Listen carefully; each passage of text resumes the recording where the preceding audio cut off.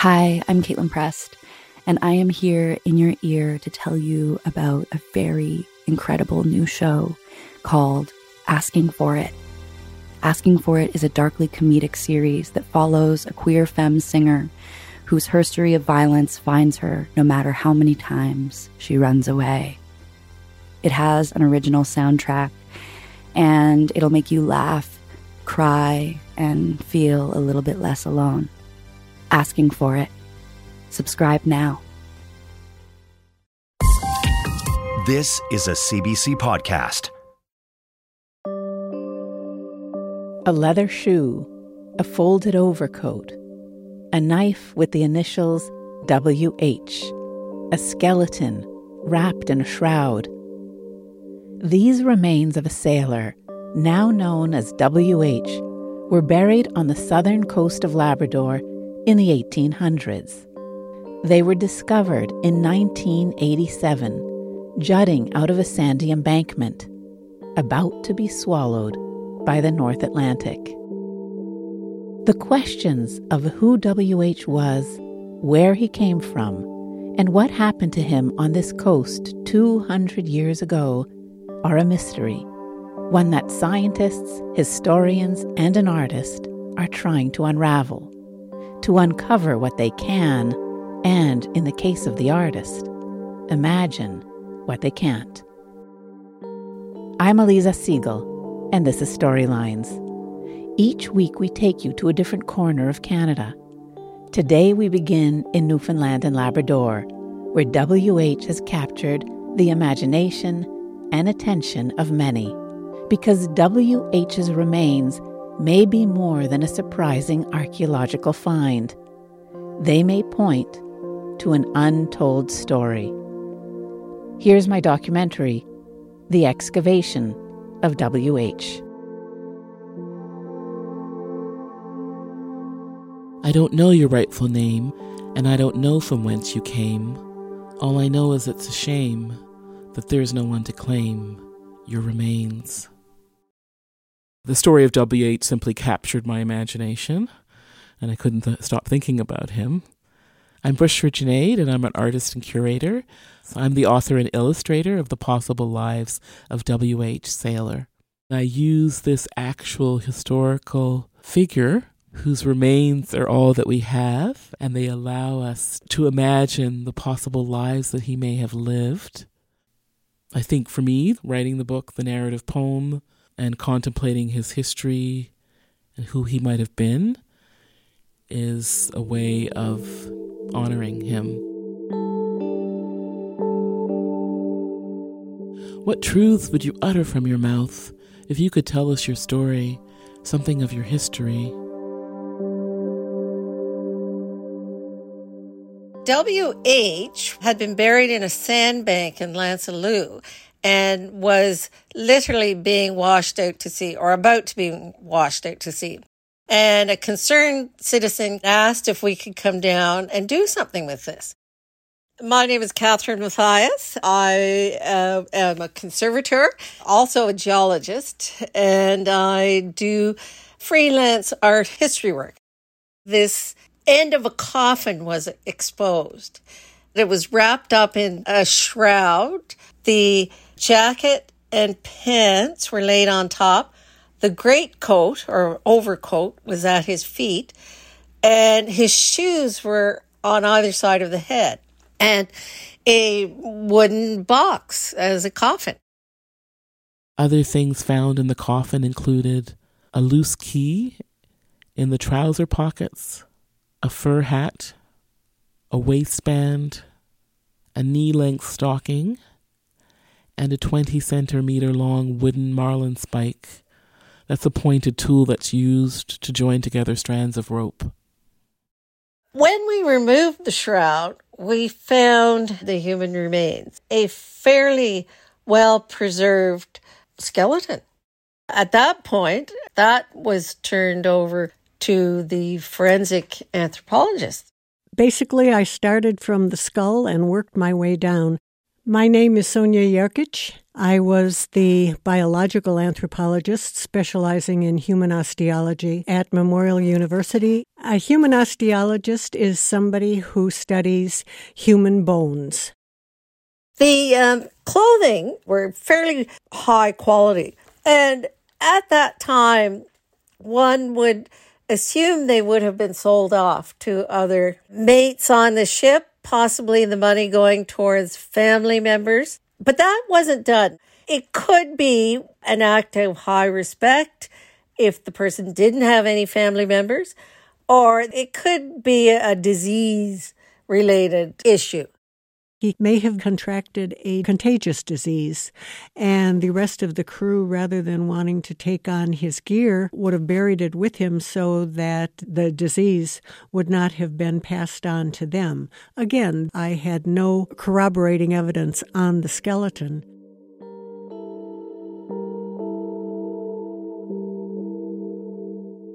Your kinky hair and strong teeth, your knife, the shoes on your feet, the clothes that you wore, all are clues to who you were, and the customs to which you bore witness. Can your bones tell us more? The whole portion of the skull that covers the brain was complete. The individual had a complete set of adult teeth. And from other portions of the skeleton, we came up with an age of approximately 22 years at time of death. Laid to rest on the Strait of Belle Isle, you were young and short in stature, missing your forearm for that matter. Was this the factor that led to your demise?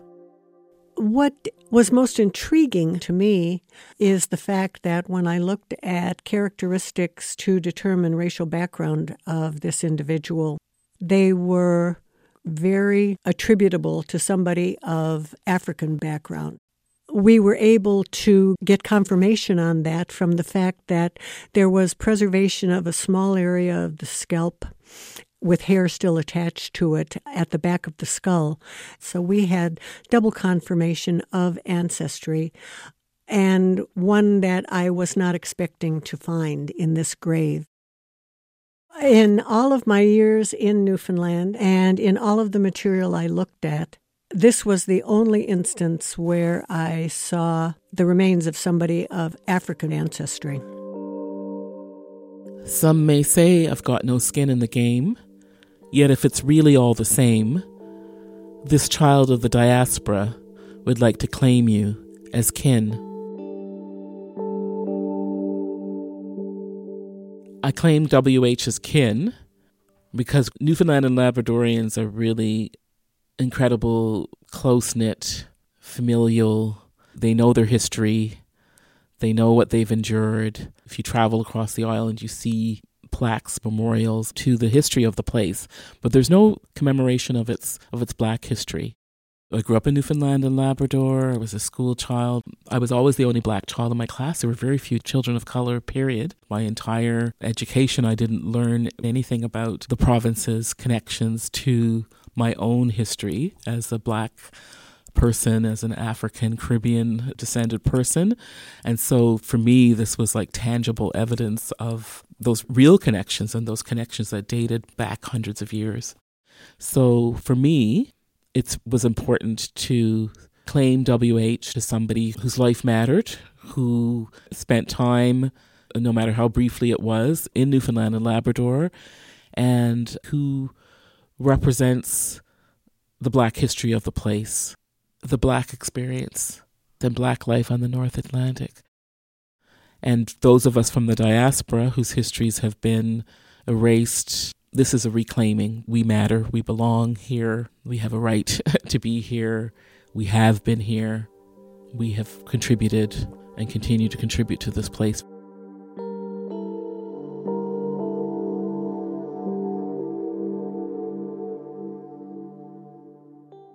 What was the land of your birth? Do you remember the color and smell of its earth? Were you born on West African soil, captured as a child and sold into slavery's toil, forcibly transported to the New World in the hold of a slave ship? Or were you born on a plantation in the Caribbean or the American South? Did you cut sugar cane, pick cotton, plant rice through heavy rains, heat, and drought? Or did you hail from much closer, perhaps the son of Nova Scotia, whose parents fought for England in the American Revolutionary War, promised land on its distant rocky shores, only to be given plots that were lifeless and poor?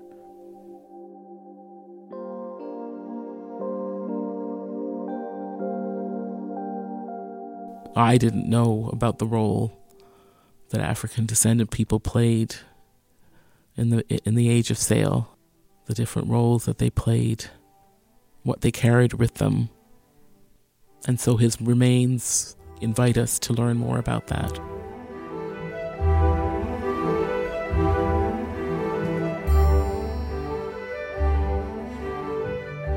We need to take a quick break. Storylines will be right back.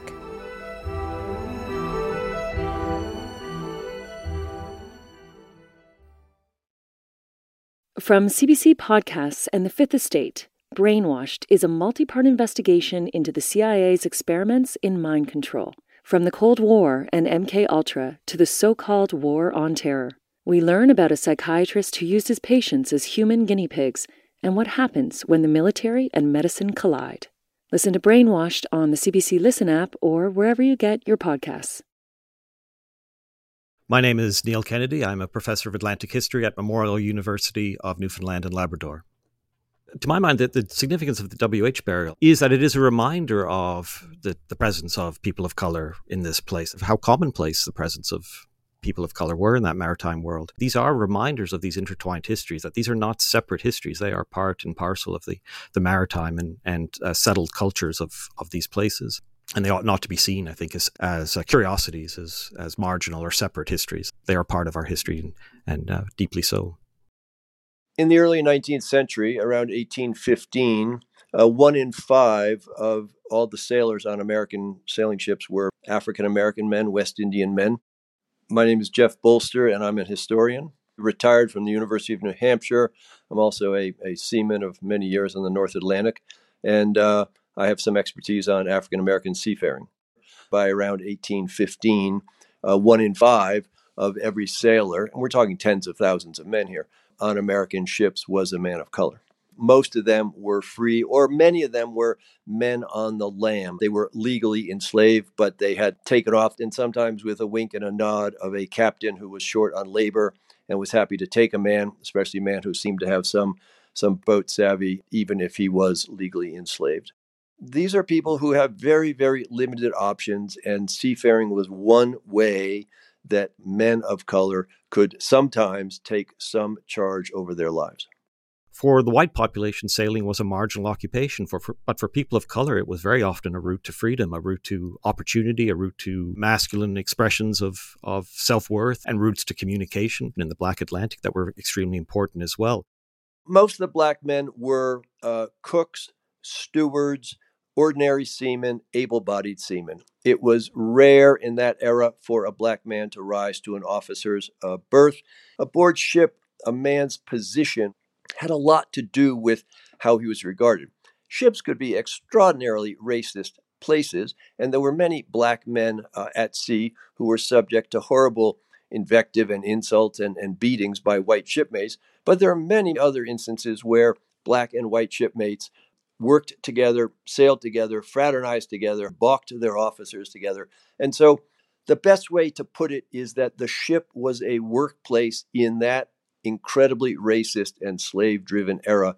The ship was a workplace where black men sometimes found more freedom or a partial freedom than they would have in a cotton field or tobacco field or working, chopping wood for a white person.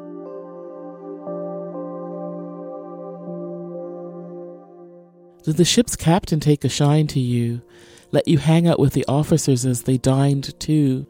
Did you have special status with the crew? Did they discriminate or did they give you your due? Were you a free man or enslaved as you traversed the ocean waves?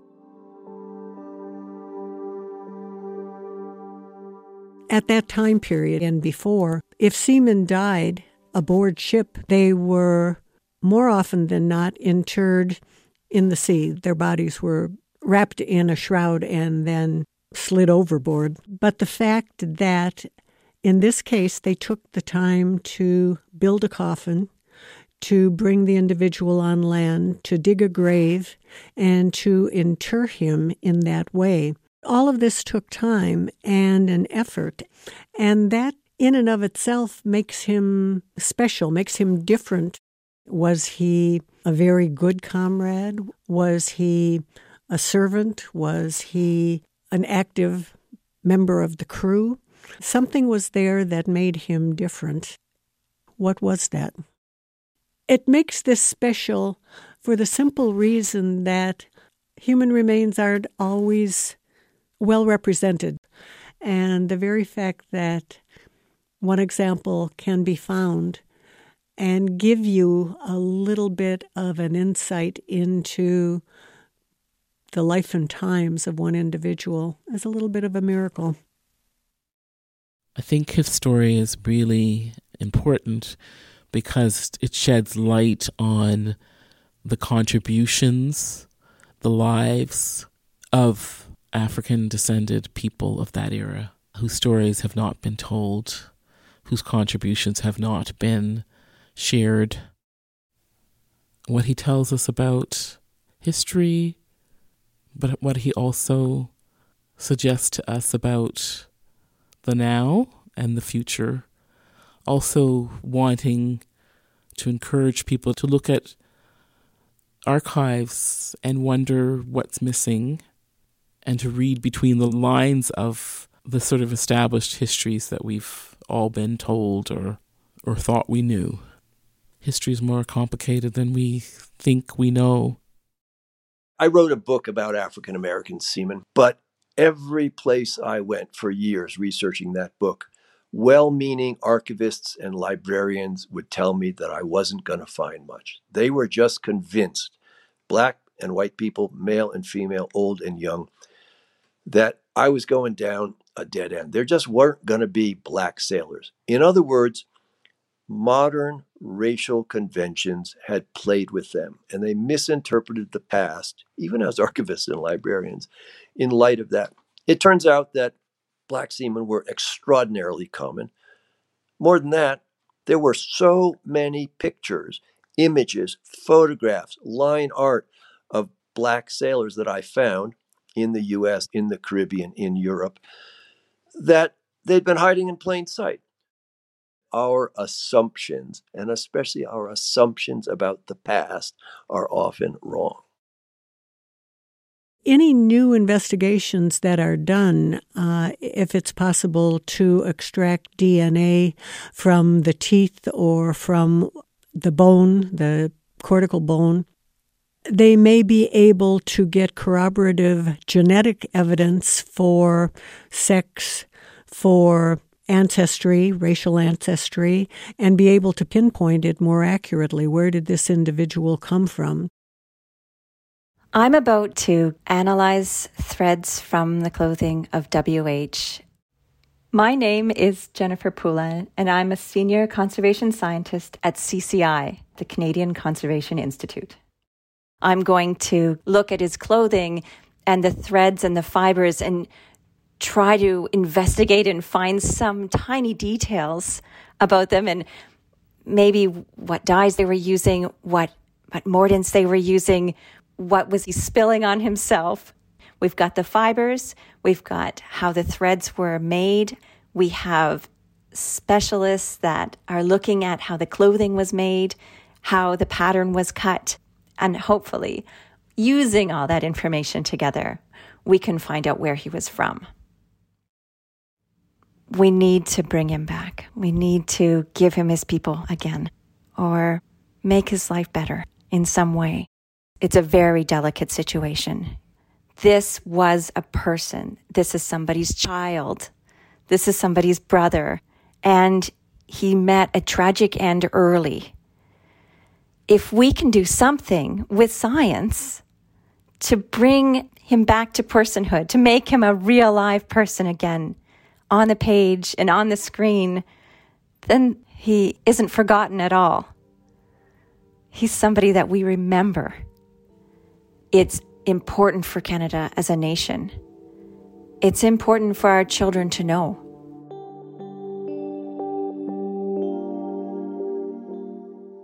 Did you carry ideas of democracy and freedom, ideas shared with your plantation-bound Black brothers and sisters when you encountered them? Did you father children, a son, a daughter? I'm going to put the extracts, so tiny little amounts of them, and I'm going to put it through my instrument, and I'm going to see what the black and blue and possibly yellow dyes were. I can't wait to identify these colors, and hopefully we can find out where he was from. I would love to see us find out more about who W.H. was. Where did he come from? Who were his people? Who his living descendants are? And once we know that, to come together to determine what should happen with those remains. I would love to see him receive a dignified burial and some kind of marker near where he was found that represents the role that he plays as an African figure found in this part of the world. I imagine community coming together and enacting some ritual on the Labrador coast to see him home again. I don't know from whence you came, and I don't know your rightful name, but you remain. Respect is due. It's time that you were laid to rest anew.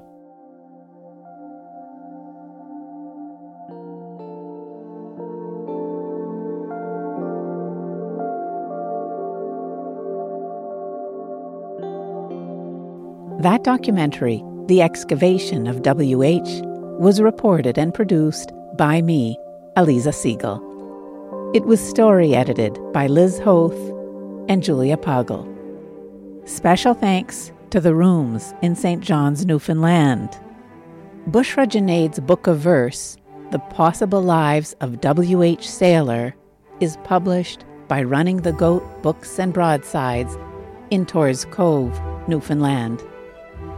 Bushra Junaid has also written an essay to accompany this documentary. You can find it at cbc.ca/radio, where you'll also see Bushra's illustrations from her book. That's all for Storylines this week. The show is produced by A.C. Rowe and is part of the CBC Audio Doc Unit. If you enjoyed today's show and care about Canadian documentaries, the best way to show it is to give us a 5-star review. And do share the podcast with a friend. I'm Alisa Siegel. Thanks for listening.